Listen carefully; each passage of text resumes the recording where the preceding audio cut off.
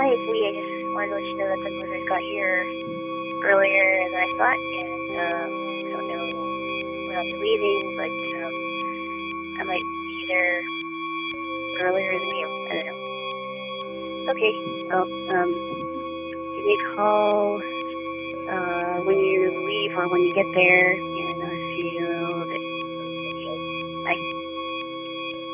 Babes, Yes? I was just telling you that, well, you already know that last night we were hanging out and it was around 10:30. Yeah. A friend of mine called. Yes. Didn't leave a message. Yeah, I thought that was odd. And so this morning when you were in the shower, I tried giving him a call back and he answered the phone. I didn't hear anything and then he just hung up on me. That's weird. That's weird. I think you should send him a text. Maybe I'll do that. Yeah, because, it's like, well, is there something you need? How are you? Yes. Haven't talked to you in what feels like ages. What's going on? Yeah, what's going on? I didn't understand. Yeah, I just find out how he's doing. Maybe I'll do that. Yeah, that's what I say. We rarely open up with a movie discussion. Oh, goodness. And I think we're going to get to the second film a little bit later, but yeah, I have to apologize to you for a movie I showed you last night. Well, it really wasn't your fault. What had happened was, maybe 5 days ago, I'm hanging out at home and I get a call from a friend, the one who visited last month. Yes. And we're talking about life and movies. He brings up this movie called The Man from Earth. He's going on and on about how this is an amazing film. I watch it at least once a month. Okay. And I think you'd really enjoy it. Yeah. So I'm like, wow, The Man from Earth. Yeah. And he tells me the premise. Yeah. So I say to myself, okay, I got to watch this. Get a copy of it. Yeah. Come over here. And I'm thinking to myself, all right, we're going to watch this movie. It'll be an interesting experience, And this friend has recommended other films to me, some of which have been really great. So, yeah. But for real, this is the same friend of mine who showed me The Secret. So, right. It's kind of a mixed bag of stuff, right? Yes. Yeah. Okay. You can make that argument about my taste too. Yeah, it is. It's a mixed bag of stuff, as much as it's a mixed bag of stuff with me. Mm-hmm. Yeah. We put on the movie, and it is. I was trying to fight with you on this. You were saying it's not as bad as August Rush. No, I was trying to say it's not as bad as August Rush, and you were saying it's worse. It is worse. As it went on, you were right. I was wrong. This movie is officially now beats August Rush as the worst movie we have watched together. Absolutely, it is. Yes. And I'll tell you why I think so. I mean, actually, you finish your thoughts, and I'm going to give you my thoughts at the end. I'm not even going to bother giving a full synopsis of this movie. I'll just give the brief premise of it. Yes. It's basically about this guy who is a retiring professor, and his friends come over to his house to throw him a going away party. They're wondering, why are you leaving? Why didn't you give us a warning about this? Yeah. He tells them that he was born 14,000 years ago and just never died. And every 10 years or so, he has to leave because then people start asking questions about why haven't you aged at all? Right. He doesn't provide any proof to this. They just indulge him. Yes. And the music is melodramatic. It's something you would hear in the late 90s, early 2000s on one of those, CBS crime dramas that airs on Friday night. I would agree. It sounds like something that would be playing on I don't know, the early days of Law and Order or something, or the early days of CSI. Yeah, something like that. Or the early days of The Good Wife, which is a show I actually really enjoy. Okay. But in any event, yeah. The movie ends. I'm as you can tell, I'm leaving a lot out, which people would thank me for. Yeah. This girl is really attracted to him, and he says, I don't know if you want to be with me. He tells everybody it's a prank. Earlier in the movie, they called over the psychology professor, whose wife just died the day before, which is kind of unbelievable. It is really weird, and he's under the impression that this guy is clearly mentally insane. Which most people would be fair for thinking that. Yeah. what's the homeboy's name? John, who says that he's John, the guy. yes. Yeah. At one point, John says, "Oh, this was just an elaborate prank." People leave his house, and he's talking with the girl who's attracted to him on his front porch. John is. And the guy behind him overhears him saying that 60 years ago, he used to go under this name. And that's the old psychology professor. Yeah, is behind them, and puts two and two together that John used to be his dad, and his mom told him that John just left them, and he dies of a heart attack the day after his wife, because he just met his dad. And then she leaves with him in the car. Yes. Okay. This is... I'm sure I've seen worse movies than this. This can't be the worst movie I've ever seen, but it's the worst movie. It's the worst movie I remember seeing. It's the worst movie I've seen in recent memory. Put it that way. Yeah. Easily the worst movie I've seen in the last year. And the worst movie that we both seen this year. The worst movie that we both watched together. Yeah. Yes, this hands down. Yes, it is. Hands down. Give some of your thoughts, babes. Oh, I am so going to give my thoughts. Yeah, I want you to ramble as long as you want. Okay, none of the characters are likable. Okay, you got John, who's really insane, and people are just kind of just gleaning from whatever he's saying. But the only person who is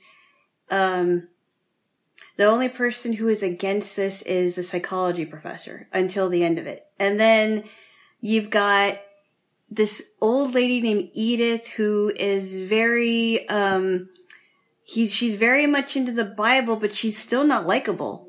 And she kind of goes on and on and on. And Harry, I don't know if she's married to him or not, but he's super annoying and he won't shut up. I don't think they were married, only because at one point, doesn't he say something about my wife believes this and we all have different beliefs?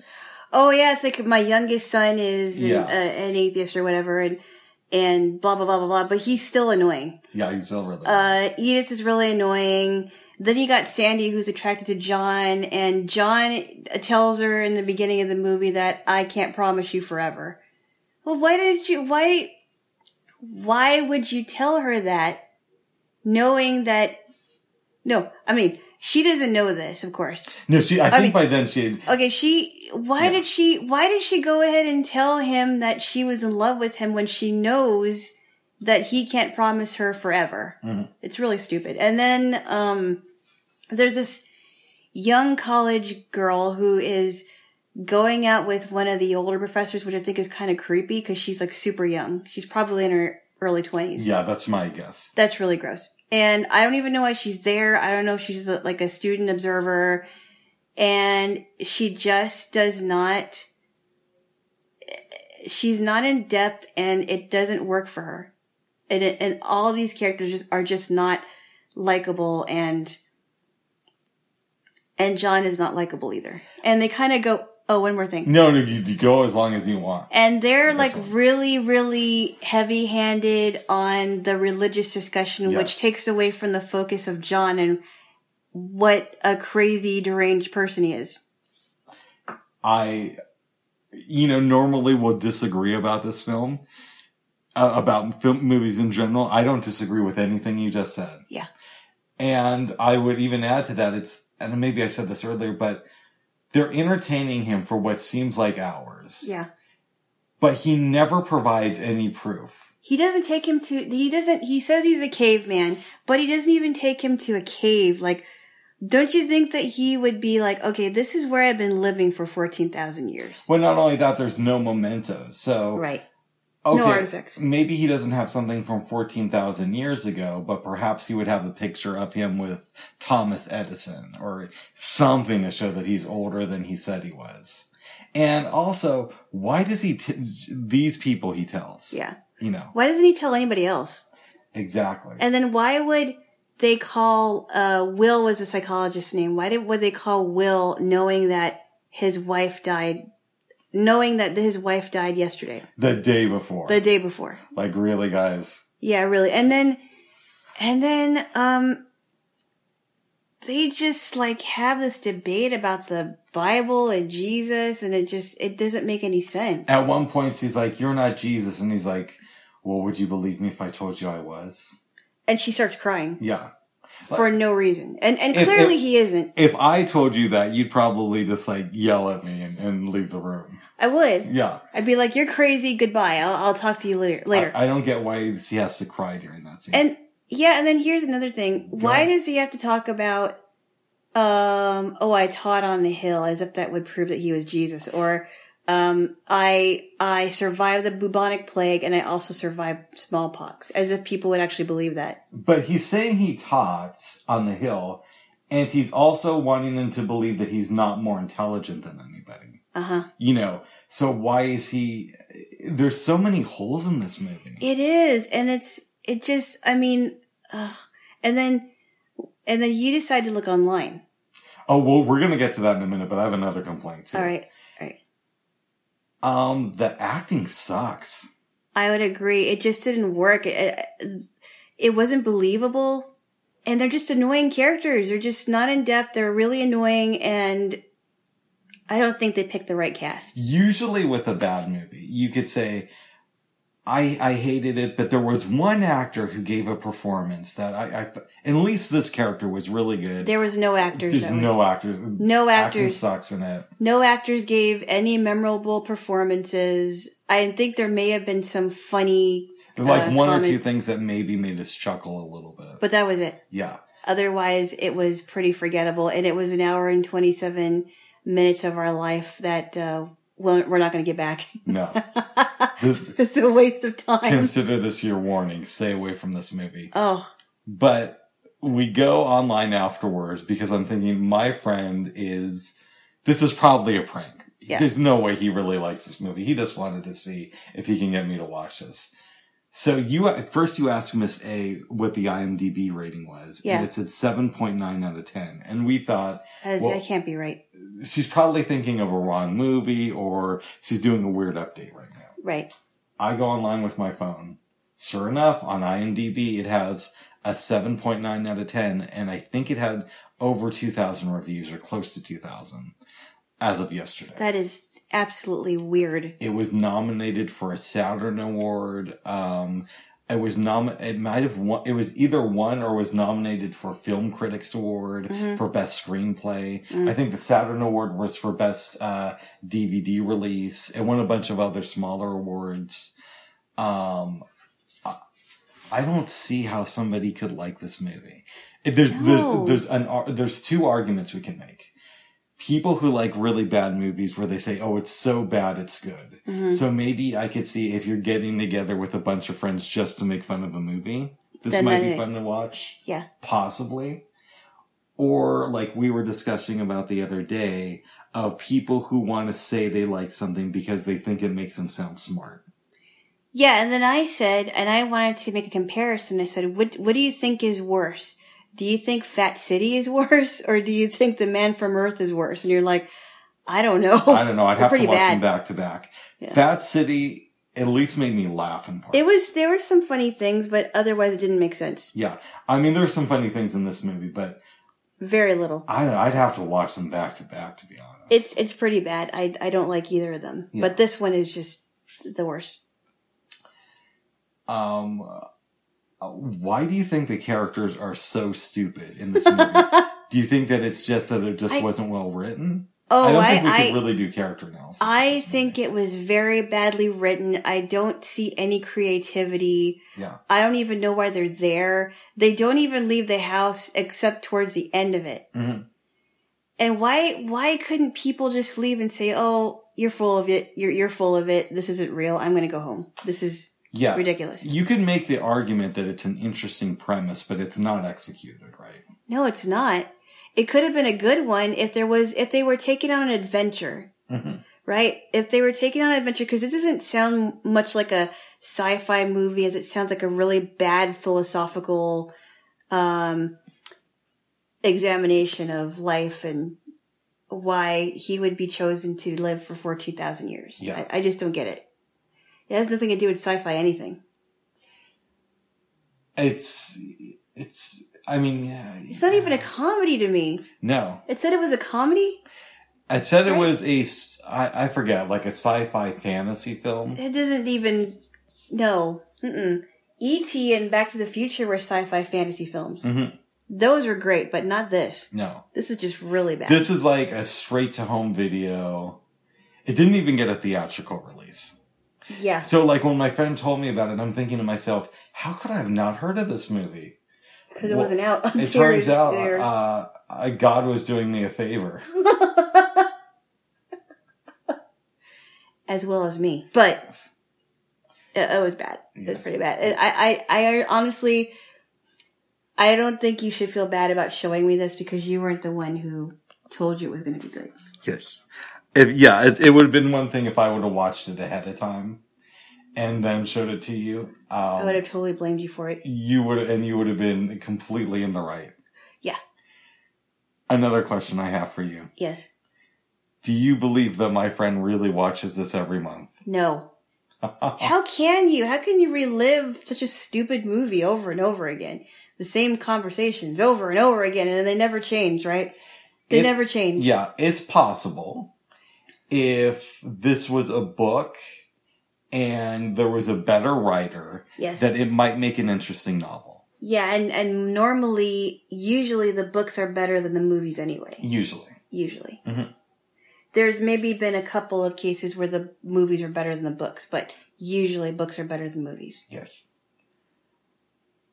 I don't know what else there is to say about this movie. It's just so bad. There's nothing else to say, but this is not a popcorn worthy movie. No. No, not even a little bit. It's just really bad. Do you think that this is kind of like, between me and my friend, this is going to be like From Dusk Till Dawn is for me and you?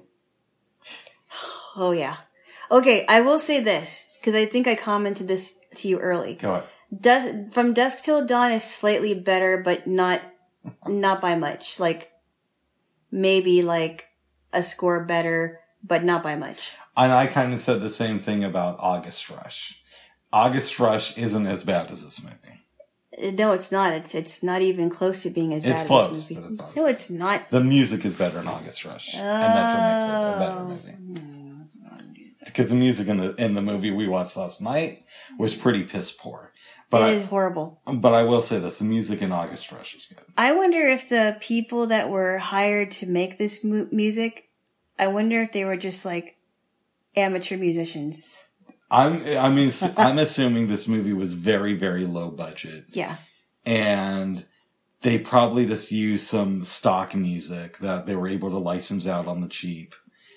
And that's how they got the music done. You know what? There has to be a movie that's low budget, like really low budget, like as low budget as this, but is actually really good. There's some great low budget movies. Is Noises Off a low budget movie? I think it is, right? It is. I don't know. I think you're right, actually. If it's as cheaply done as this movie, though. But it was great. But I've seen a lot of low budget movies that are great. Clerks is one of my favorite comedies. Okay, you're right. What about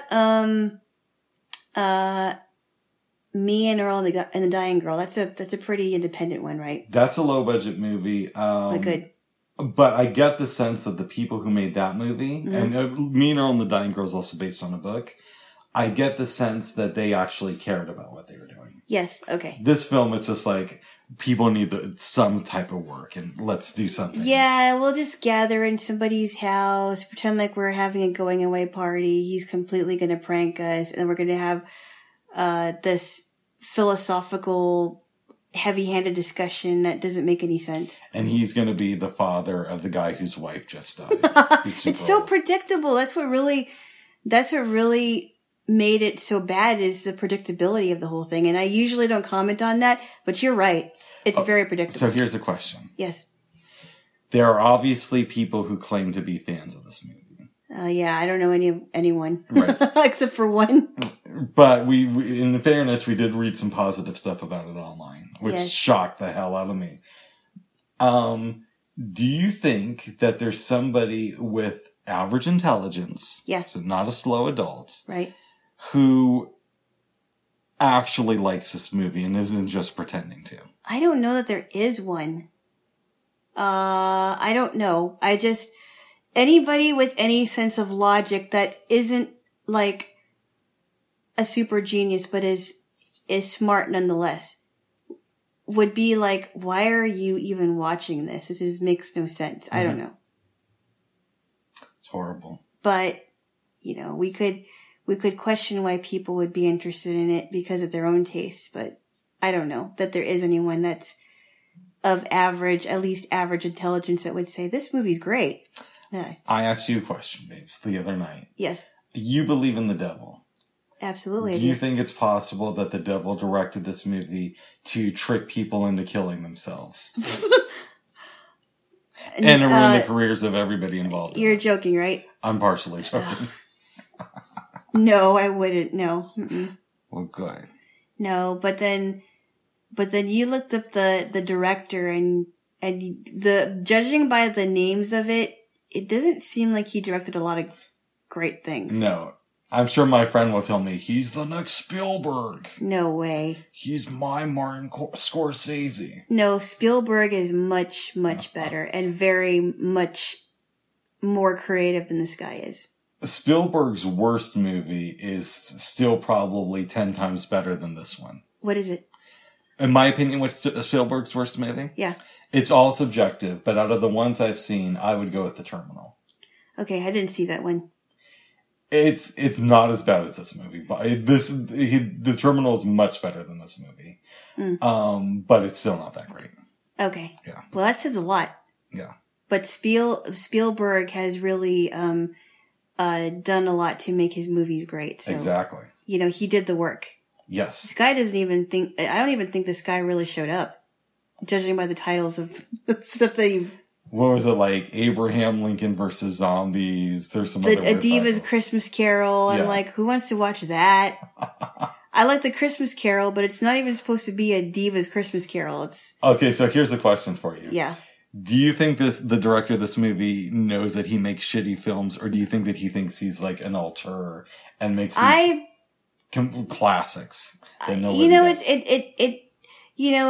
It coincides with the idea that, you know how you know someone who really isn't all there or all together, but people praise them, right? Yes. I think it's just the thing with him, like he looks for these accolades even though he knows it's not that great. He secretly knows they're not good movies. Right. He secretly is like, no, this isn't the best, but I got all these awards so I can brag to my friends about that I've actually been doing well in my field of directing. Let me ask you another religious question. Uh-oh. Is it partially joking? We've all done bad things in our life. Yes. Do you think it's too late for this man to repent for ruining our evening with this horrible film? I don't think it's late for anyone to repent as long as they're still alive, but this is a pretty bad movie. Yes. He has to really make up for it. I mean, he has to retire from filmmaking altogether. You got to have somebody else take his place. Yes. The next young director, whoever that's going to be. Yes. Steven Spielberg's child. Mark Spielberg. No, Spielberg. This time it's personal. Jaw is 19. This time it's personal. That'd probably be better than The Man from Earth. I'm sure it would be. That's a funny question. Thank you. That's a really funny question. Is there anything else we want to say about this movie? Don't watch it. It's not worth it. It's not worth it. I couldn't see recommending this movie to anyone with the sole exception of if somebody wanted to watch a movie that it's so bad it's good. I mean, I had a friend who was really into sci-fi. I don't think he would enjoy the movie. No. It would just be like, I don't get this. Yeah. This is really bad. Yeah. And I mean, since it has so many positive reviews, it's possible it's just us, but I don't think so. I don't think so, because we watched it from beginning to end, and we're thinking, is it done yet? Yeah, and usually when there's a movie that's like really divisive that one of us thinks is horrible, the other one will at least give it a passing. Right, exactly. Just because I would still give it credit. I would still give it credit even if you liked something I didn't like. Yeah. But we're like on lockstep with this one. That is just there's no credit we can give to the actors or the director. Yeah. It's just bad. So bad. It is. So skip that movie. I guess the one thing we'll say about it is it's less than an hour and a half long. Still don't watch it. Right. You don't have to spend 2 hours of your time. Take a nap. Take a nap afterwards or take a nap during it. Yeah. It's like, well, if you want to watch this movie, I have friends over. Okay, you can watch this movie. I'm just going to take a nap for the duration of the movie. Okay, one last question. Uh-oh. They all are horrible. Yes. But who's the most annoying character in this movie? Harry. He's the one who kept making the jokes? Oh, they're stupid. Okay, I agree with you then. Oh. Yes, I mean, at least the other characters could improve, right? But Harry, there's just like no improvement. Exactly. He's like supposed to be this clown and the jokes are just really bad. Yes. Oh, once again, we see eye to eye on that opinion. The most annoying person in the movie. Yes. Yeah. Skip it. Skip it. And we're moving on, okay? Well, moving on. Oh. Yeah. Before we get to our second movie. Well, we have to talk about what else we watched, too. Yeah, exactly. We're going to talk about what else we watched, which is The Twilight Zone. Oh, but they were good episodes, yes. By the way. Do you want me to talk about the first episode, or? Yes, I want to talk about the first episode. Please. There was a test to launch a spaceship, and it went up into the sky and was missing for about 24 hours, then came crashing down from Earth. Mm-hmm. When the story opens, one of the survivors is going to the hospital to visit his buddy who was also in the crash. Yeah. And he says to his friend who's in the hospital, "Don't you remember so-and-so? He was with us." Harrington. Ed Harrington. And now he's missing. We see a flashback of the three men talking. Ed Harrington and who is the other homeboy who was released from the hospital? One of them is Forbes and the other one, I forgot the other one's name. We're going to say Ed Harrington and Forbes. And the other guy. Leave the hospital, go to a bar, and just hanging out. Forbes goes to take a phone call, comes back, Harrington is gone. Before he took the call, Harrington had spilled a drink, and he notices that there's nothing on the floor, nothing missing. Everybody at the bar says that they don't see Harrington. And his friend is with him, the other guy. I don't remember what his name is. Yep. We go forward now. It's the next day. Forbes is explaining this to his friend in the hospital, and then Forbes is taken away. Yep. The patient gets up out of his bed. A nurse comes to him and says, "Come, rest. Everything is going to be fine." Sometime later, a nurse and a doctor enter the room and say, "This is where we're going to put the extra malaria patients. Is there anybody else in here?" No. We see that the room is empty. And then Rod Serling gives a narration saying that the spacecraft they were flying also vanished. And if you don't want to vanish, then don't mention their name in the Twilight Zone. That's crazy. This is a really cool episode. It is cool, though. Are there any scenes that I missed that you would like to talk about? No, you pretty much got the whole premise. Then let's do some analysis. Yes. What does this episode teach us about our place in the universe? You mean like being remembered? Yes. I think it teaches us, remember who your friends are. Remember all the times that you cherished with your friends, rather, because before you know it, one of them could be gone forever. And so will you. That's an interesting take. It's not what I would have said, though. Well, what would you have said? In my opinion, Serling is trying to tell us that no matter how important our actions are, they will be forgotten. Because these guys went up into space. Oh, that's true. And if you remember when Harrington and Forbes went into the bar, at first the bartender's like, "You guys are heroes. I've never had celebrities in here." Oh, that's right. Yeah. Right? Yeah, oh, you're right. Okay. Well, I mean, it's trying to teach us that you will eventually be forgotten, no matter who you are. Yeah. Right? Right. How do you feel about that?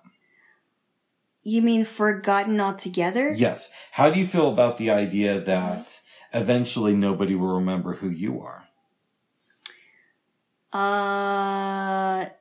It's possible that might happen, but I think that will happen not, by the time that I'm, okay. I don't think it's going to happen like that. No, of course not. This is a metaphor. But that's kind of eerie, actually. Mm-hmm. That sounds very eerie. Here's a question for you. What?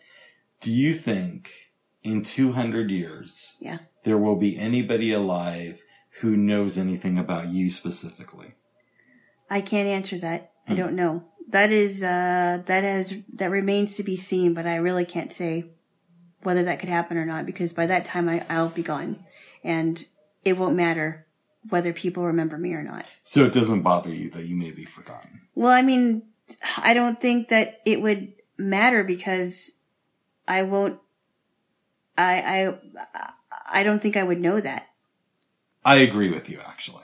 I don't think I would know that. I don't think it matters as much as some people like to pretend it does. I mean, it would be great if people remembered me, but it also, I would also make the argument that because you're not going to be around these people, then it doesn't matter. Mm-hmm. Yeah. Here's another question about the episode. Mm-hmm. Why do you think these men are vanishing? Well, I remember that one of the guys was mentioning, I think it might have been Forbes. It's like, well, maybe I just don't belong on this earth, because I'm not supposed to be on this earth, and I just don't belong. So, and then he's like, no, I don't want this to happen, because remember, it's before he disappears. Yeah, it's like, I don't want it to happen, and we don't even know where those two men go. I'm assuming that they were executed. Ah, you think so? Yes.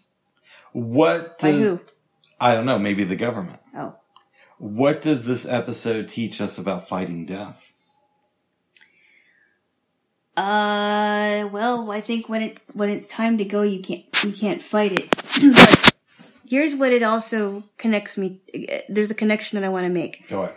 In the book 1984. Yes. Remember when people were saying that,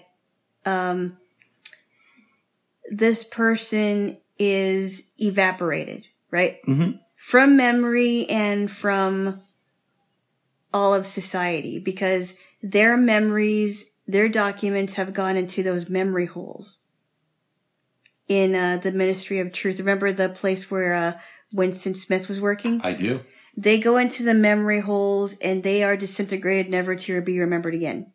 So it's almost like these men are going into these memory holes, and they're being evaporated from any memory that anybody would have. In some ways, you could make the argument that this story is a commentary on censorship. Yes. Because you could say, well, okay, maybe there's a writer that the government doesn't like, so they destroy all their works. Yep. And they kill them. And we also have to remember that I believe Rod Serling served in World War II. Did he really? Yes, I think so. I could be wrong, but I'm pretty sure that's the case. Huh. And we know that stuff like this happened in Nazi Germany, where people would just disappear and their writings would be destroyed. Yep. And nobody ever talks about them anymore, as if they never existed. At least if they did talk about them, they were careful to do it in their homes or in front of people who they felt would be understanding. Yeah, that was just an eerie episode, but very good. Mm-hmm. Very telling. I liked it. I think I've seen it before too, back in the 90s. Yeah, you might have, because you're like, oh, I think I saw this one. And I think I saw the second episode we watched as well. That was a good one. That was really good. So I'll get the premise of it if you don't mind. Do it. There is a young man who had a really bad go of life. I mean, it was implied that he didn't have, it said that he didn't have any friends, but he was thinking about what he needed. And he had a really bad go of life. I think he saw an early screening of The Man from Earth. Oh. Sorry, go ahead. I thought we were done with that. No, go ahead. I don't want to relive it. I'm sorry, go ahead. I don't want to relive it anymore. Sorry, go ahead. Okay. I'm so sorry. That's okay. You'll get it. You'll get it later. Yes. Anyway, no, I'm just kidding. Okay, yes, go ahead. So anyway, he meets this old guy, and he gives him a ticket to Scranton, Pennsylvania. Yeah. And I forgot what was going on there. So he didn't meet the old guy. The old guy didn't give him a ticket to Scranton. Who gave him a ticket then? He didn't get a ticket to Scranton. Here's what happened. Oh, all right. The guy who had a tough lot in life is in this diner late at night. the old man comes into it, and first he approaches this old lady. He gives her some cleaner and says, "Oh, that's right. That's right. Yes." And then he goes up to the bar area. Guy behind it tells one of the other customers, "Oh, this guy comes in here and gives people what they need. What do you need?"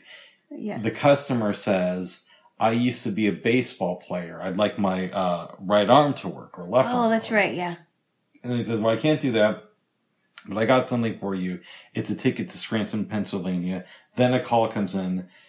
The guy's old coach wants him to come down and work for him in Scranton. Yeah. The guy's so excited, he pours something on his shirt, and the lady comes over, cleans it off, and it's implied that they're going to fall in love. Oh, wow. Yes. And Sorry. she's the older lady. She's not. She's maybe our age, but it was made back in the early 60s. That's so true. It's like being 100 back then. Yes. So to speak. Yes. Anyway, so the guy sees this, and he's a very angry person. He's got a chip on his shoulder, you can tell. Mm-hmm. And he's like, I want you to give me what I need. And of course there's a difference between what you need and what you want. Yes. So he's like, okay. The guy gives him a fountain pen. May I interrupt you? What? Not at first. He gives him a pair of scissors. Oh, that's right, a pair of scissors. And his tie gets caught in the elevator. Yes. So he uses the scissors to cut himself away from the elevator. Mm-hmm. And he's like, wow, that's just what I needed. Yes. Chime in if you would, please. He finds out where the old man lives and sneaks into his apartment. Old man comes home, turns on the lights, finds the younger guy that's sitting there and say, "Hey, you have a partner now. Mm-hmm.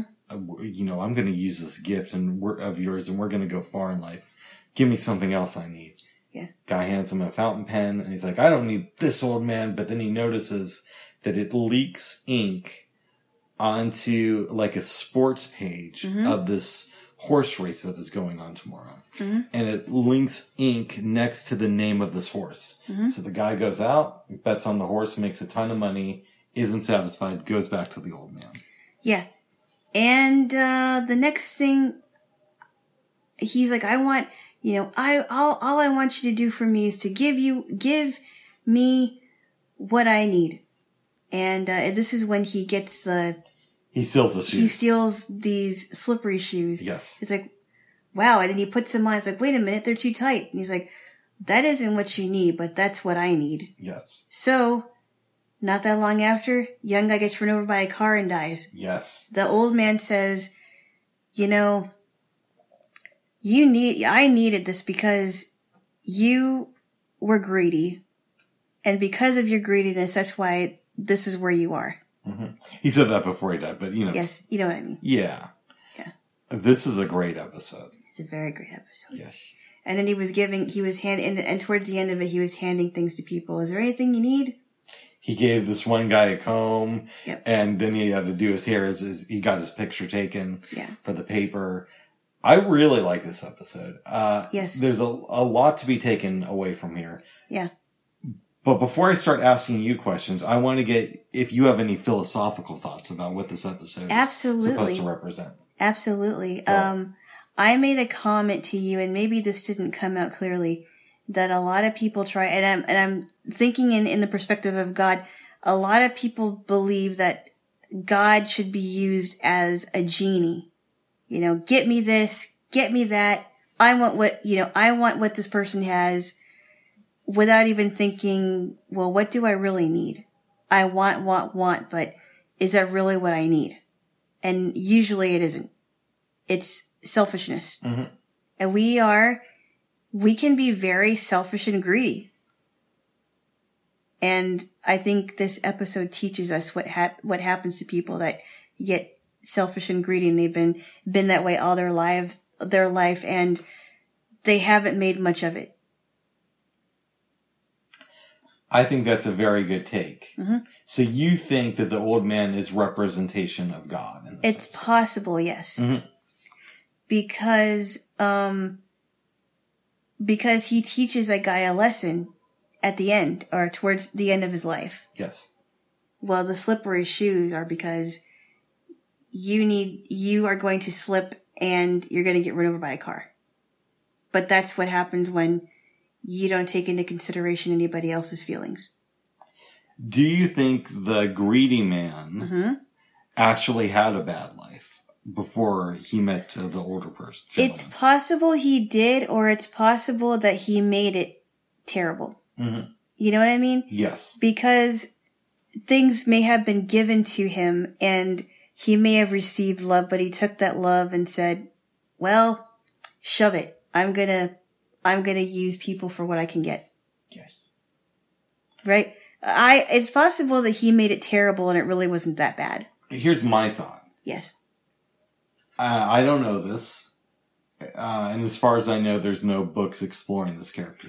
Yes. But it's possible that that he had a really bad childhood, got some opportunities in life though, and never really used them correctly. And he's operating on regret. Mm-hmm. Correct? That's my assumption. You could be right about that too. He is, living his life based on regret, and now he's trying to get what he can get from somebody. But he can't face the fact that he made mistakes, so he blames it on society. Yes. Oh, I had such a bad I'm life. a tortured soul. Mm-hmm. I'm so tortured. Oh, poor baby. Poor baby. But yeah, I think you might be right about that too. So he made it terrible for himself. Yes. Yeah. Is there anything else we want to say about this episode? Is there any stores that sell slippery shoes? Probably. I'm just kidding. But what a way to, I mean, that was a very creative way of ending this guy's life, though. Yes. Slippery shoes. It's really good. Mm-hmm. Really good. Now, okay, here's a question. Go ahead. The old man, what do you perceive him to be? I don't think of him as God, but I think that he might be an angel. Mm. Or representing that, because... He could be a representation of an angel representing God. Yeah, because he doesn't take any money for this stuff. He just gives it away. And at one point, the greedy guy comments, well, all you're doing is giving away. And, you could maybe have so much more stuff in your life. Right. But I think for people who are spiritual, for lack of a better term, and are connected to some force in the universe, they don't necessarily need the trappings of wealth. Yeah. I mean, they could have some things that are, maybe a few things that are luxurious, but not over the top. Yeah, they're not like Creflo Dollar and, have a private jet. I know. It's like, hey, you know what? Yeah. But some people have a lot of things, but they give away stuff. Mm-hmm. They're like, I don't mind parting with this because I have so many things that I can just give it away. That's true. And I admire those people. They don't have to have all this stuff. They can just provide stuff to other people. Kind of like love, right? So it's Absolutely. Like, if you don't have a lot of love in your life, and it doesn't have to be a romantic relationship like you and I, it could be somebody who isn't in a relationship, but also doesn't have a lot of friends, and somebody shows them some sort of love, they want to hoard that. But somebody who, is part of their community, has a good relationship with their partner, when they see other people, oftentimes they feel the need to give away love to show somebody how much they care about them, because they're not deficient in that area. There is a children's song that my sister learned in school about love is something, if you give it away, you'll end up having more. Yeah. Right? It's just like a magic penny. Hold it tight and you won't have any. Yeah. Right? Lend it, spin it, and you'll have so many it'll roll all over the floor. I kind of think that's true. It is so true. I think you're completely right.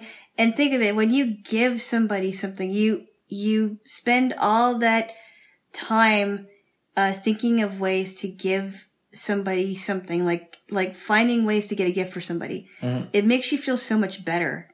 I mean, it makes me feel better. Yeah. I don't give people stuff all the time if I don't have the money, but when I do, I just love it because I love their reaction. And then they'll feel compelled to give you something or other people something. But that's not why you should do it. No. But you know what I mean? It's contagious. The act of kindness is contagious. The act of random kindness is contagious, and I think it's what I want to get. I gotten out of this. Having said that, there have been many times where I've shown up for people and felt like an idiot for being there and giving my time and support. But you tried at least, Yeah, right? that's true. It's not that you. I mean, I think that and then you make a fool of yourself. Like, why did I even give this person a chance? Mm. But then I realize, I've done that before, and I'm like, you know what? At least I tried. I showed up. They didn't, but I tried, and that's going to be on their conscience. Yeah. Like, it's weird. Yesterday after doing this, I won't go into the specifics. Yes. But I told you about this trip I took to Aspen. Yes. In 2012. With somebody who I don't talk to, but that happened recently. And you said, well, why does he still talk to them after that? Yeah. Which is a really good point. Yes. But yeah, I hear what you're saying. Sometimes it's important that you just get in the habit of showing up. Yeah. I mean, I'll tell you a quick story. Go ahead. So I remember when I was looking for an internship, and this is before I graduated, from a local community college here 5 years ago. And there was a woman that I really wanted to intern with. And she had a lot of credentials. She didn't seem intimidating. She was willing and ready and able to work with me, but she never made appointments.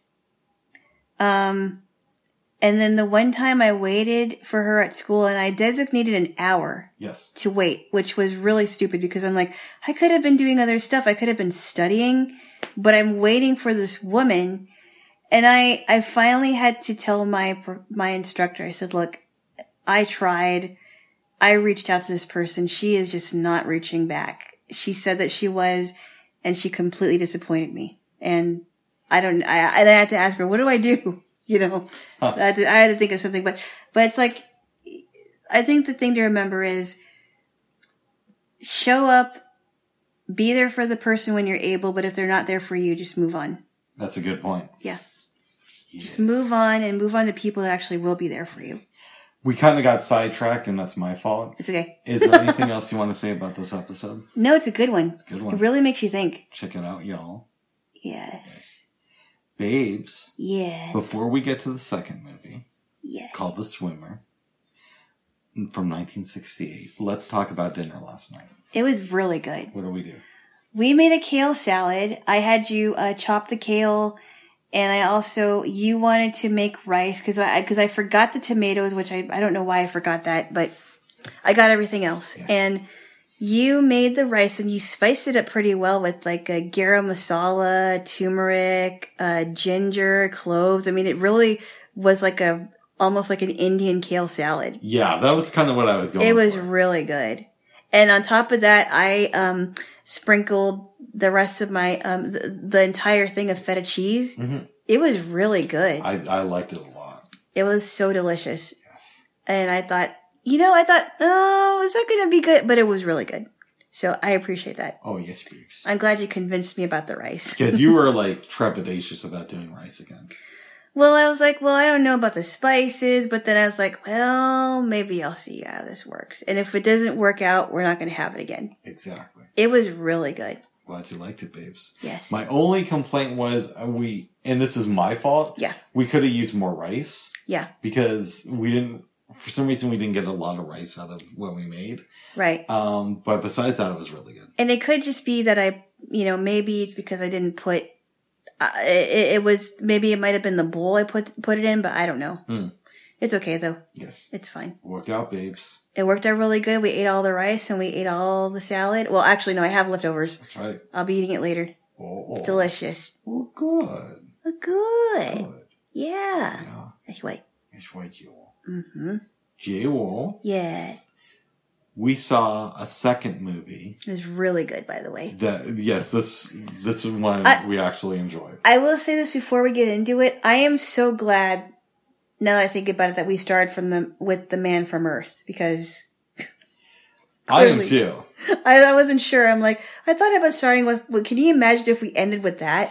I had you pick the order, and in my mind I'm thinking, well, maybe we should start out with The Swimmer, but I deferred to you, and in retrospect, I'm really glad that we watched The Swimmer last.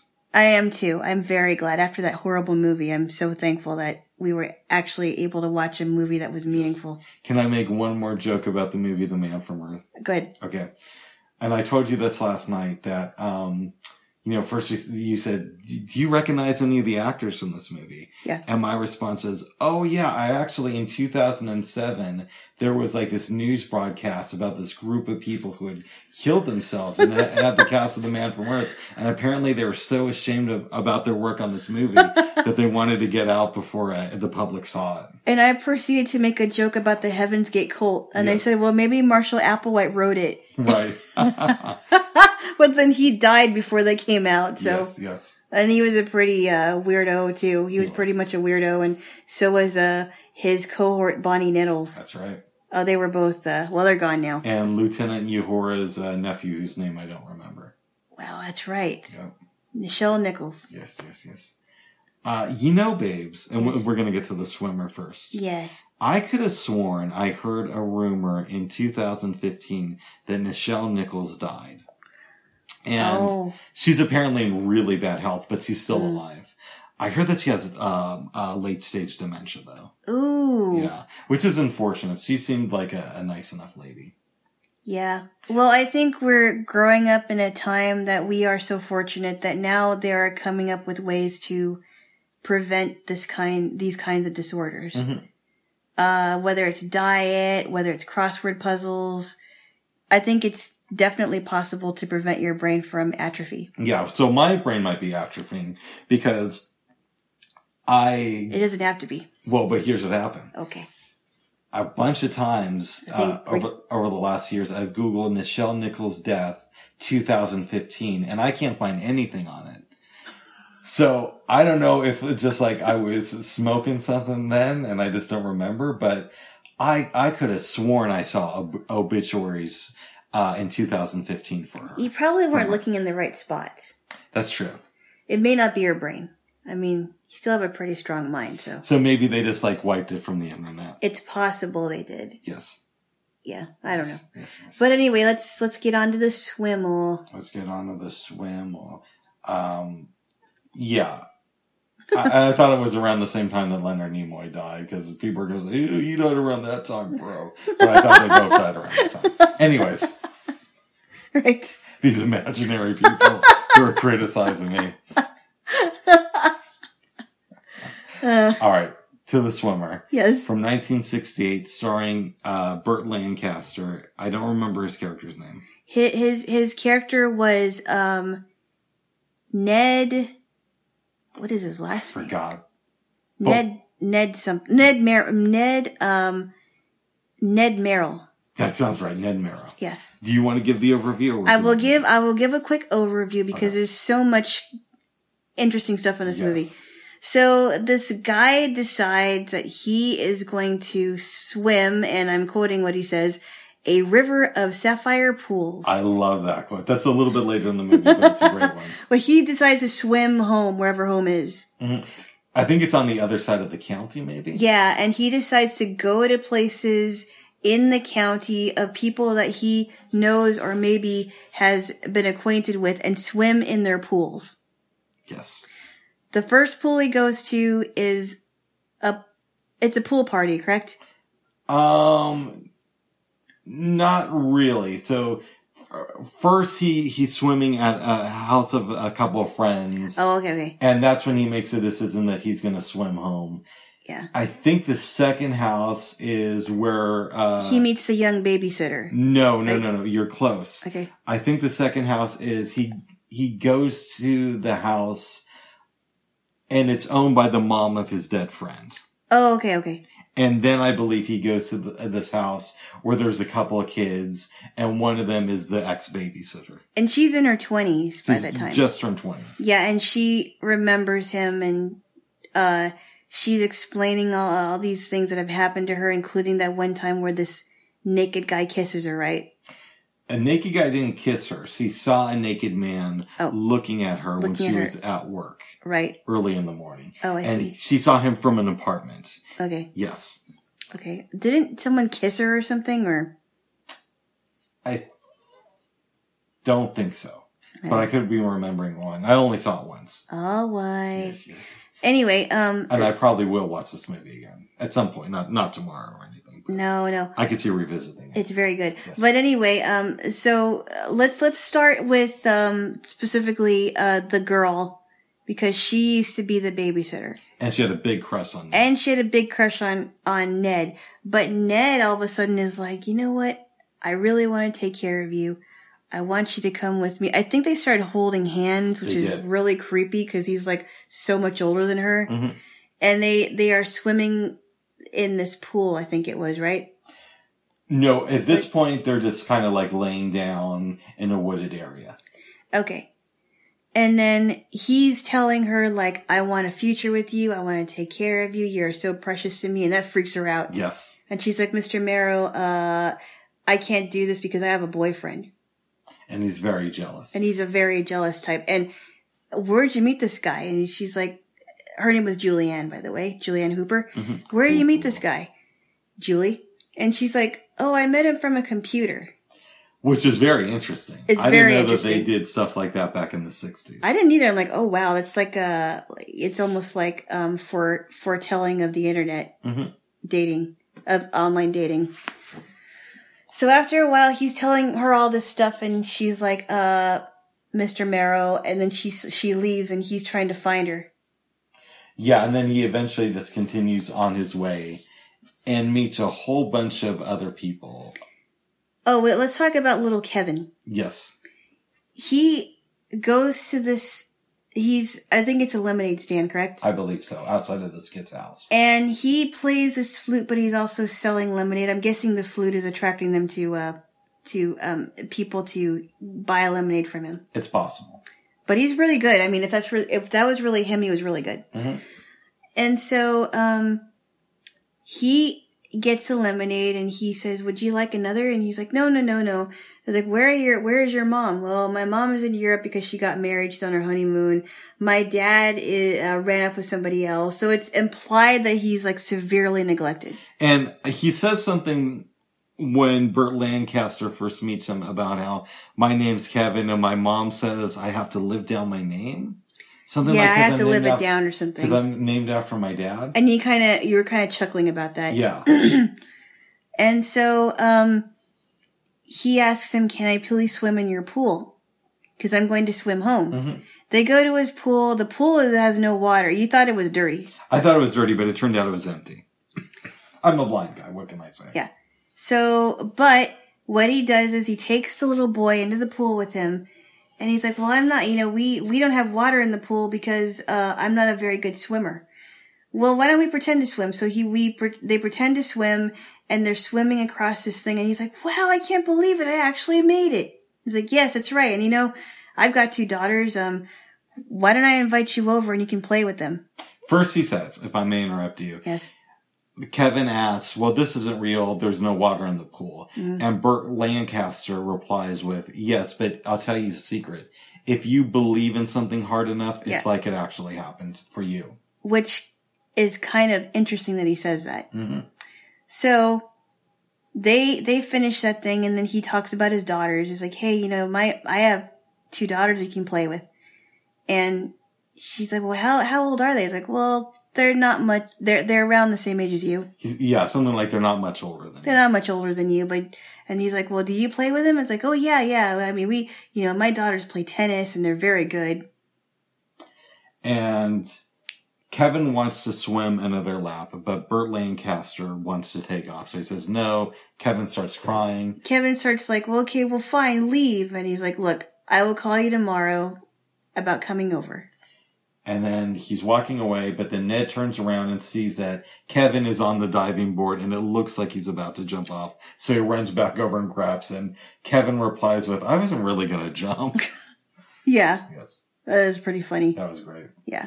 He says another interesting thing to Kevin. Yeah. I'm going to misquote it, but Kevin tells about how he's not on any sports teams. Mm-hmm. And Burt Lancaster kind of says, well, that's a good thing. Because it means that you get to be the captain of your own life. Right, or the captain of your soul. Mm-hmm. Yeah. And I thought, oh, that's interesting. Yes. I never thought of it that way. You get to choose what happens to you. Yes. Yeah. Anyway, so he leaves Kevin. He goes to another pool party of this like rich lady. Oh yeah. Yeah, and she's trying to tell him to get out of there. I think somehow he ends up in the pool, right? He does. Yeah, okay. So somehow he ends up in the pool, Yes. gets out of there, goes to this woman, her name is Shirley.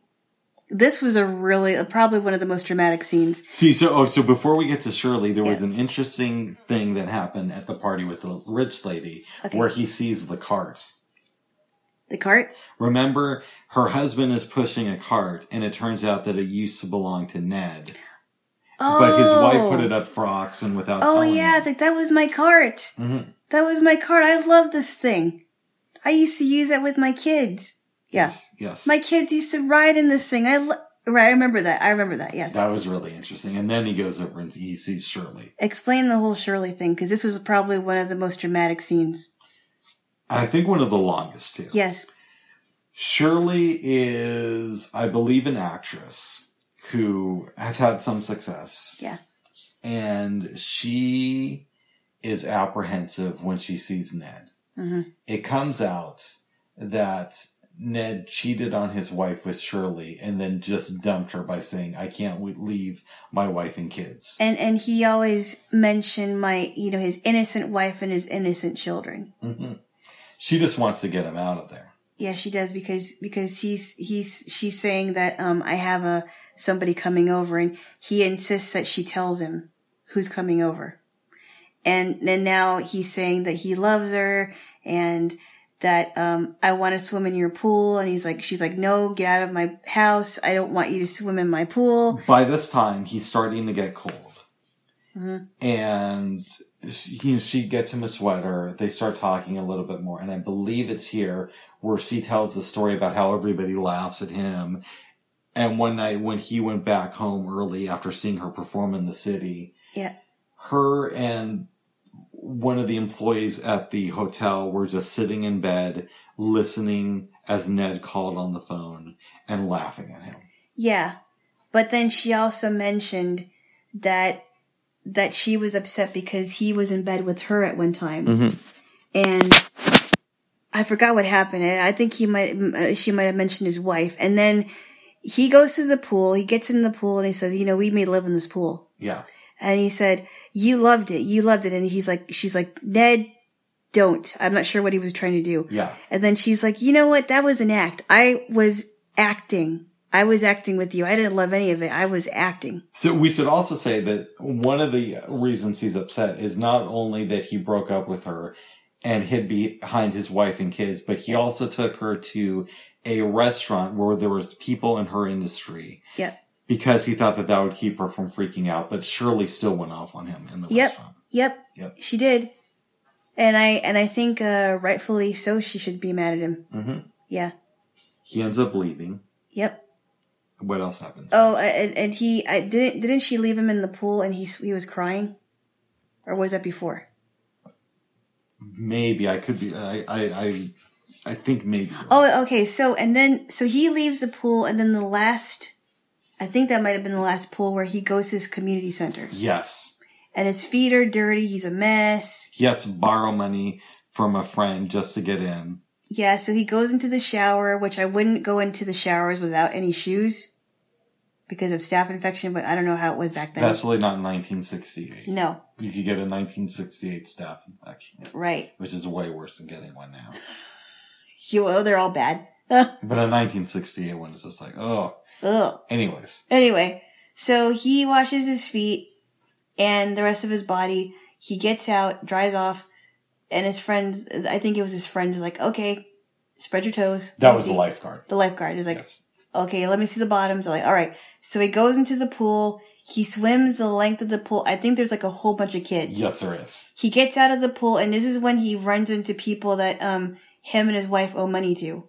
Yeah, they either own or worked at a restaurant that Burt Lancaster used to go to a lot. Yep. And he had a big tab that he never paid off. And then it's like, oh yeah, and she always wanted this whatever it is. This Oh jam. yeah. There was some people were from a restaurant, and some other people were from the local store. Yeah, she always wanted this jam, and it was always this, and it was so expensive, and she can have regular mustard. She needed Dijon. Yeah. Which now is, now it's nothing. Everybody gets Dijon. Everybody's gets it's like Dijon. $2. Yeah. For a reasonably sized bottle too. Or yellow mustard, yeah. Back in the day it was more expensive. Right. Yes. She always gets to be Dijon, and then and he's like, oh, and by the way, your kids really do laugh at you. I know because they told me. Yep. They laugh at you. They think you're a big joke. He pushes one of the guys down, walks away, gets to his home. It's pouring, gets inside the gates, goes up to the front door, and the door is locked. We see inside the house, and it's completely empty. And the movie ends with him just outside of his house in the rain. And he's in tears. And in tears, and he just has swim trunks on. That's a very interesting ending, isn't it? It's a very bizarre movie, but really good. Bizarre, but good. Yes. Do you have any philosophical thoughts on this movie? Well, I think what I said last night, I don't know if it's philosophical, but it really, this whole swimming adventure, even if it was just for a day, forced him to really face his life and where his life was really going. I have a question. Uh-oh. Well, I have many, but we'll start with one. All right. This movie it's kind of like in a dream state. Not just the way it was shot, but the concept of it and how it's actually executed. Yes. And the question I have for you is, has Ned been in a dream before this movie starts where he's not facing reality about what the people in his life actually think about him and what he's doing with his existence? And the movie ends with him kind of waking up from that dream state and realizing that he's really alone and that the community doesn't really love him, but they tolerate him. It's possible because if you think about it, remember when he comes across as being like this exploratory swimmer? Yes. And he wants to romanticize it. Like, oh, this is going to be great. You should come with me. He's asking young Julianne and then asking Shirley. Because he wants to take a part of what he thought was good at the time, I'm guessing. Right? Yes. But they don't want to go with him because they realize that this guy is really nothing. He hasn't made anything of his life. And not only that, his family thinks he's a joke. I think it's possible that he was in a dreamlike state for many years. Do you think Ned is a good guy, or do you think that he's a bad guy who doesn't know it? I think maybe he became bad over time. What do you think? It's very likely that that's the scenario. I mean, he had everything with his family and his wife and his two daughters. He might have had money. He did have money. He had money, right? Because he was ordering all these expensive things. And he lived in a nice neighborhood. He probably had good schools for the kids. But he somehow threw it all away because of the affair with Shirley, part of it. And other things. Other things like not paying the tab. He's unemployed now. We don't know why he got fired. Yeah. He just, his life is just going downhill. And to top it all off, coming back to an empty home where his family isn't there. Terrible life. Is Ned somebody who thinks outside of the box because he's creative and society has trouble recognizing that? Or does he think outside of the box because it keeps him from facing reality? Well, I mean, you could make the argument that that's what victims do, right? When we've talked about playing the victim, that's the one thing that they do is they make themselves sound, they puff themselves up to make people think that they've really got it all together. And I think you're right about that. About your analysis or your question. Yes. Yeah. Do you think that Ned ever gets his life together? Well, I don't know. It's possible, or maybe he has gets a very bad, becomes very much addicted to alcohol and drinks his life away. My thoughts. Yeah. And we have no way of knowing this because they, as far as I know, they didn't make a sequel to this movie. No. I don't think they need to, really. Yeah. Is that we're either seeing Ned on the last day of his life or we're seeing Ned right before he turns things around. Yeah. We don't know. Mm-hmm. What do you think? I don't know. I think I could go 50-50 with it. Same here. Yes. I would agree. He either changed his life around or he doesn't, and he dies a horrible death. Slow, horrible death. Outside in the rain. Outside in the rain. Wearing his swim trunks. That means his clothes are gone and everything. No money. No money. Daughters who laugh at him. Yeah. What can we learn from Ned about how to be a better person? That's a very good question.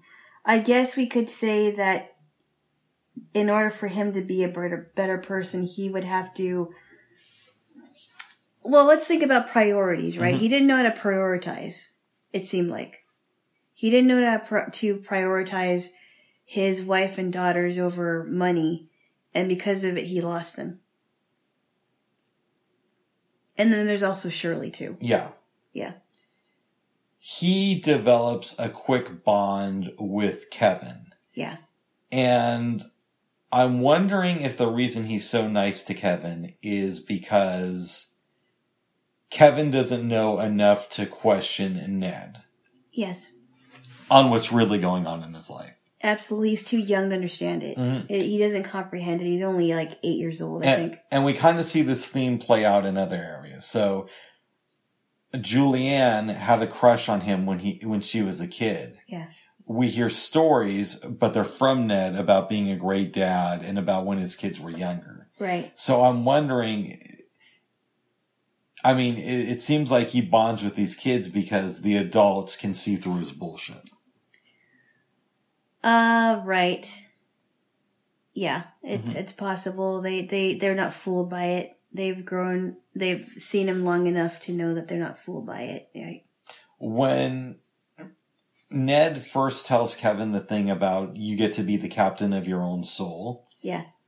Initially I was thinking that's really interesting and that's kind of like a cool way to live your life. Uh-huh. But as the movie went on and once it was over, I started thinking to myself, that actually sounds like something Ned tells himself because so many people have turned against him. So he has to be the captain of his own soul and pretend that he really is a good person. And just the world doesn't recognize his greatness. Yeah, exactly. And I think I would agree with you on that one, yes. Yeah. Yeah. Assuming Ned survives to the next day. Mm-hmm. Besides for Julianne, does anybody else, and Shirley, do other people in his life look at him any worse after this experience? Maybe they are not so quick to forgive and forget. If that makes any sense. It does. Because if they see any unrepentance from him, of course they're not going to be so accepting of him. But it could be either or. So maybe they're not too quick to forgive and forget, but they forgive him and they move on. Mm-hmm. Or maybe they're not so quick to forgive and forget and they just completely turn against him and he has to move. Interesting. I don't know. It could go either way, honestly. Are there any questions about this movie that you have for me? What do you think Julianne represents as far as youth to him?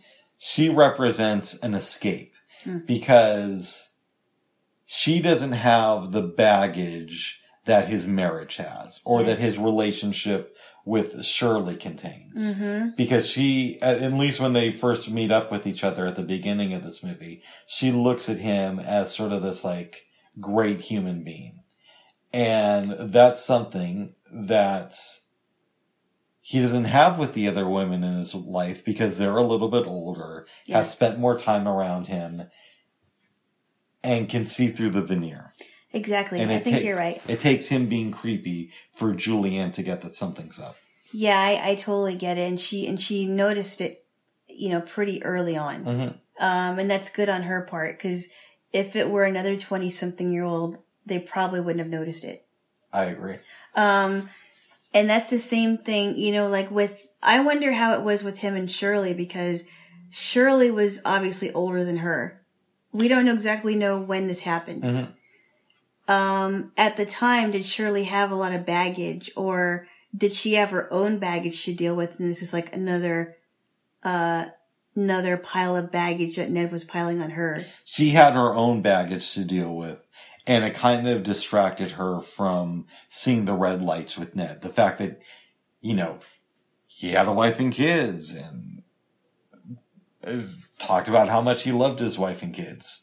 Mm-hmm. She didn't really look at those things at the beginning until she was confronted with them at the restaurant. Right. Yeah. I wonder, though, if those men that want to have affairs, or even women that want to have affairs, they'll either I think for the most part, they make their spouses sound like the most evil people in the world. I agree. Instead of saying, "Oh, my innocent wife," or my innocent husband and my innocent children, they don't make them sound innocent. No. They'll say, "I'm living a horrible life and I need you to fix that for me." Mm-hmm. Not in those words, but not in those words, but the implication, like they'll make their spouse sound like the worst spouse in the world. I think you're correct. Yes. So I thought it was interesting when Shirley said, "You made your wife seem loving and innocent, but you still wanted to be with me anyway." Yeah. Which normally doesn't happen that way. At least I don't think so. I don't think so. Anyway, yeah. Any other questions about this movie? Do you think that Kevin represents, and maybe I didn't, maybe you, and correct me if you touched on this, because, we talked about a lot of stuff in this movie. Do you think the reason why he's also nice to Kevin is that he represents another start for him? Yes. Absolutely. And I kind of touched on that earlier. Yeah. Because he doesn't know the Ned that the adults know. Right. Mm-hmm. And he thinks, well, I could mold this little boy into something great. I think. Or he's not going to judge me, at least. He's not going to judge me, and I can take him under my wing, and he won't judge me for it. Yeah. That is so interesting. It is. Yeah. Any other questions, or do you feel? No, I just wanted to observe. I wish that we were able to see his wife and daughters. That would have been interesting, but I'm kind of glad we didn't. And we got to see the emptiness of Ned. Right. Because he's not a traditional villain. He's not the type of guy who's just going to attack you. He's the type of person who's going to drain you. Yes. Emotionally. Exactly. Emotionally. Would you recommend this movie to anyone? Yes, I would. I mean, this was a pretty heavy movie for 1968. Mm-hmm. I think it would definitely hold up today. Absolutely. Yeah. On so many levels. Yeah, I would recommend it. It was good. It was very good. Yeah, it was good. Well, even with Who's Afraid of Virginia Woolf that we watched last week? Yes. I think that would have held up today too. I do too. These are both great movies. Yeah. Both very heavy for the 60s, but good. Yeah, absolutely. Yeah. Absolutely. Maybe someday soon we'll get you to watch Midnight Cowboy. No. Okay. No, I'm sorry. I just, no. Mm-mm. I don't see myself watching it. Okay. It sounds like, it just sounds way too heavy. What would you give The Swimmer on a scale from 8 to 10? Oh, I would give it a solid 8. I agree. Yeah. Yes. I would definitely give it a solid 8. Yes. Very good, J-Lo. That'd be good. I honestly think it was slightly better than Who's Afraid of Virginia Woolf. It's close. I'd have to think about it. It's close. I mean, I would still give Who's Afraid of Virginia Woolf at least a 7.5. Yeah. But I think it's because there were some things that were really confusing. Mm-hmm. I mean, maybe not really confusing, but somewhat confusing. But this one was pretty straightforward. Yeah, it was. Yeah. It was. Yes. Yes. You're the swimmer. The swimmer goes here, okay. The swimmer wins and finishes off strong. Yes. While the other movie just sort of fizzled out there, okay? Oh, it fizzled out before it even ended. I know. Like It had 2 minutes in. It had no fire. Yes. There was no fire. And they've made sequels to The Man from Earth. Ew, if that one is really bad, I wonder what the sequel is. Oh, it's probably just as bad. What was the name of the sequel again? I think it's called like The Man from Earth Holocene. Something like that. Holocene? Yeah, it came out a few years ago. Yeah, it sounds Dumb. very dumb and probably painful to watch. Yes. Oh. Babes. Yes. We had good showers this morning. I shaved my sideburns. Here, Let me see. Yeah. Ooh. Yes. Very nice. So you might want to clean out your shower before your mom comes here tomorrow, would you? Whoa. Oh, I will. Of Nice. course. No, I gotta clean the tub anyway. Oh, good. Yeah. This is going to sound like an odd question. Yes. Because your time is going to be interesting this week with your mom here. Yes, it will. But it's a question I ask a lot. What self-love exercises, if any, do you plan on doing within the next week? It's such a weird question because I'm not into the self-love thing, but I have to remember I'm going to try not to be stressed out this week because I know I'm going to be. Yeah. And I think every time she visits, there's at least one time every day where I feel a little bit irritated. You can understand why, right? I think that's everybody with a mom. Oh. Who's an adult. It feels that way. Oh. I love her to pieces, but let me tell you, sometimes after even a few days, I'm just like, okay, I could have visit your other daughters. Right. You have other children. Maybe you should hang out with them. You go back to them, For please. the love. You have a mom too. Yeah. No, I mean, and it's good because I don't get to see her very often, but sometimes I kind of feel like, okay, now I gotta accommodate. Yeah. Now I gotta buy this. And it's just having any relative over or having anybody over in general, doesn't matter who it is, it takes a lot of sacrifice. Oh. No, I'm just talking in general terms. Yeah. I'm not saying it's bad. Yes. I'm just saying it does take a lot of sacrifice of time and energy and cleaning and food and Yes. and water and. Water. But anyway, I will have to work on trying not to get so irritated and even angry because I will at some time be very, very, and I'll probably complain to you about it later on. Like, I can't believe it, I knew this was going to happen. But anyway, so, yeah. So that's what I'm going to try to do. Nice. Yeah. Good, babes. It's not going to be easy, but I will try. Oh, good. I will show grace when where grace is needed. Oh, I remember the other thing I wanted to talk about. What's that? Did we talk about the trainer from Bringing Up Baby yesterday? I know I said I was going to come. We may not have. Okay, well, real quick, in case we didn't, it turns out that the trainer from the movie lived until the 1960s. Oh, wow. I don't know. I after we saw she was 84. She was or 83. Something like that. Yeah. Yeah. Yes. Anyways, the only reason I mentioned that, because I know it's a complete non sequitur, is I couldn't remember if we talked about the trainer yesterday, but I remember I was saying we were going to talk about her. So that's no problem. yes. But back to you and your self-love. So that's the biggest thing that I'm going to try not to do. As hard as I can, because there are some things that I know are going to happen, and there might be times where I'm just going to Pin her against the wall. No, I'm not going to. Get out of my life, lady. No, I'm not going to. Well, then she'll never come over. No, I'm not going to pin her against the wall. But there is going to be times where I have to decide. Well, do I want to confront her on this, or do I not want to confront her on this? Mm-hmm. And am I going to have to say something like, well, I'm past this age now. It's, Yeah. you got to calm down a little bit. Yeah. But, so we'll see how it goes. I mean, I'm excited, for the thing that we're thinking about doing on Thursday. Going to see a free concert. Yeah. That will be fun. Yes, it will. Yes. And I don't think it's going to be in the 90s, which is going to be good. I do think it may be, very comfortable weather, so that is going to be good.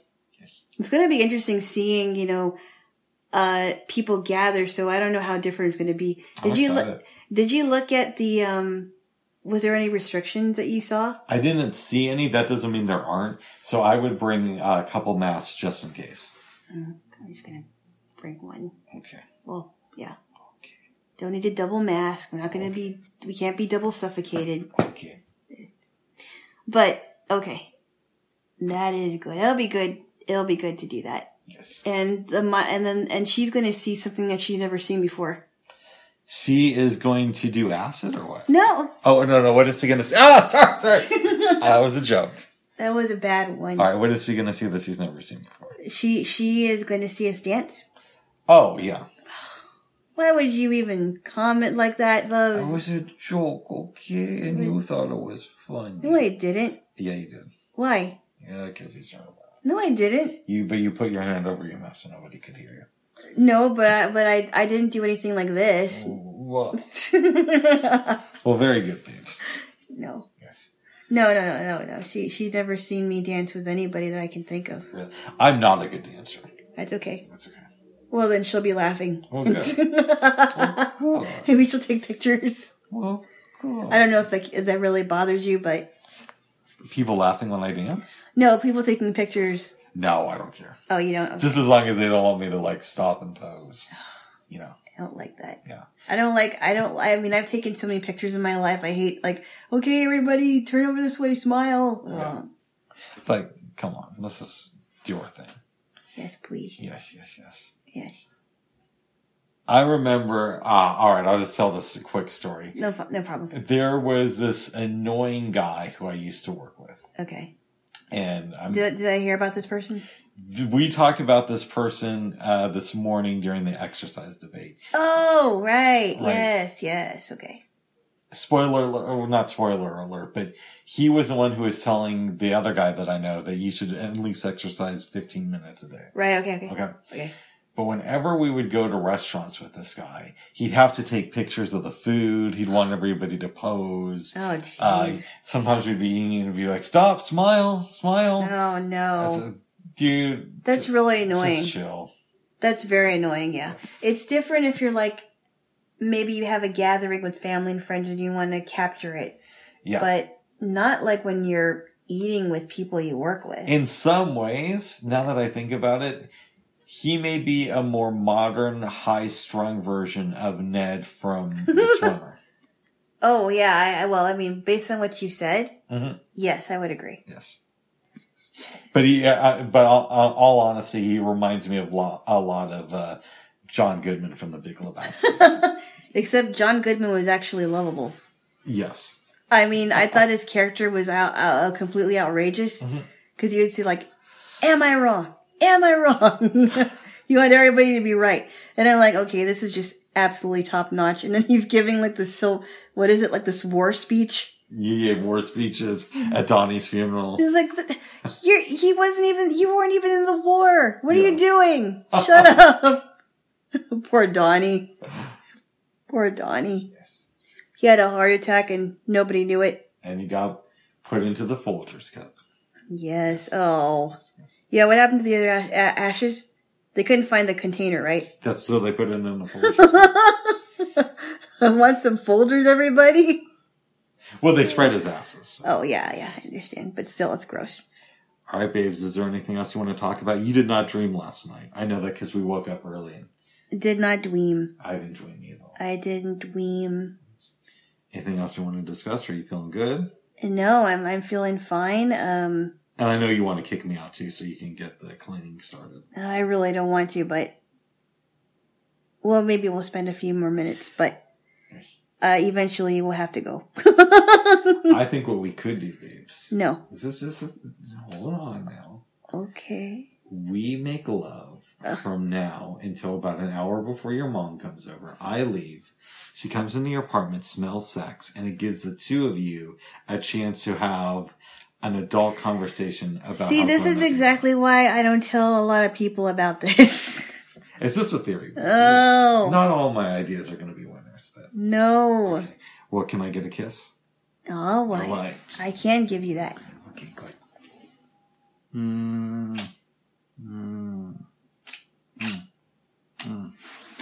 Okay. All right, babos, unless there's anything else. No, I will say, I hope you all have a wonderful day. Yes. Whenever you end up listening to this. Yes.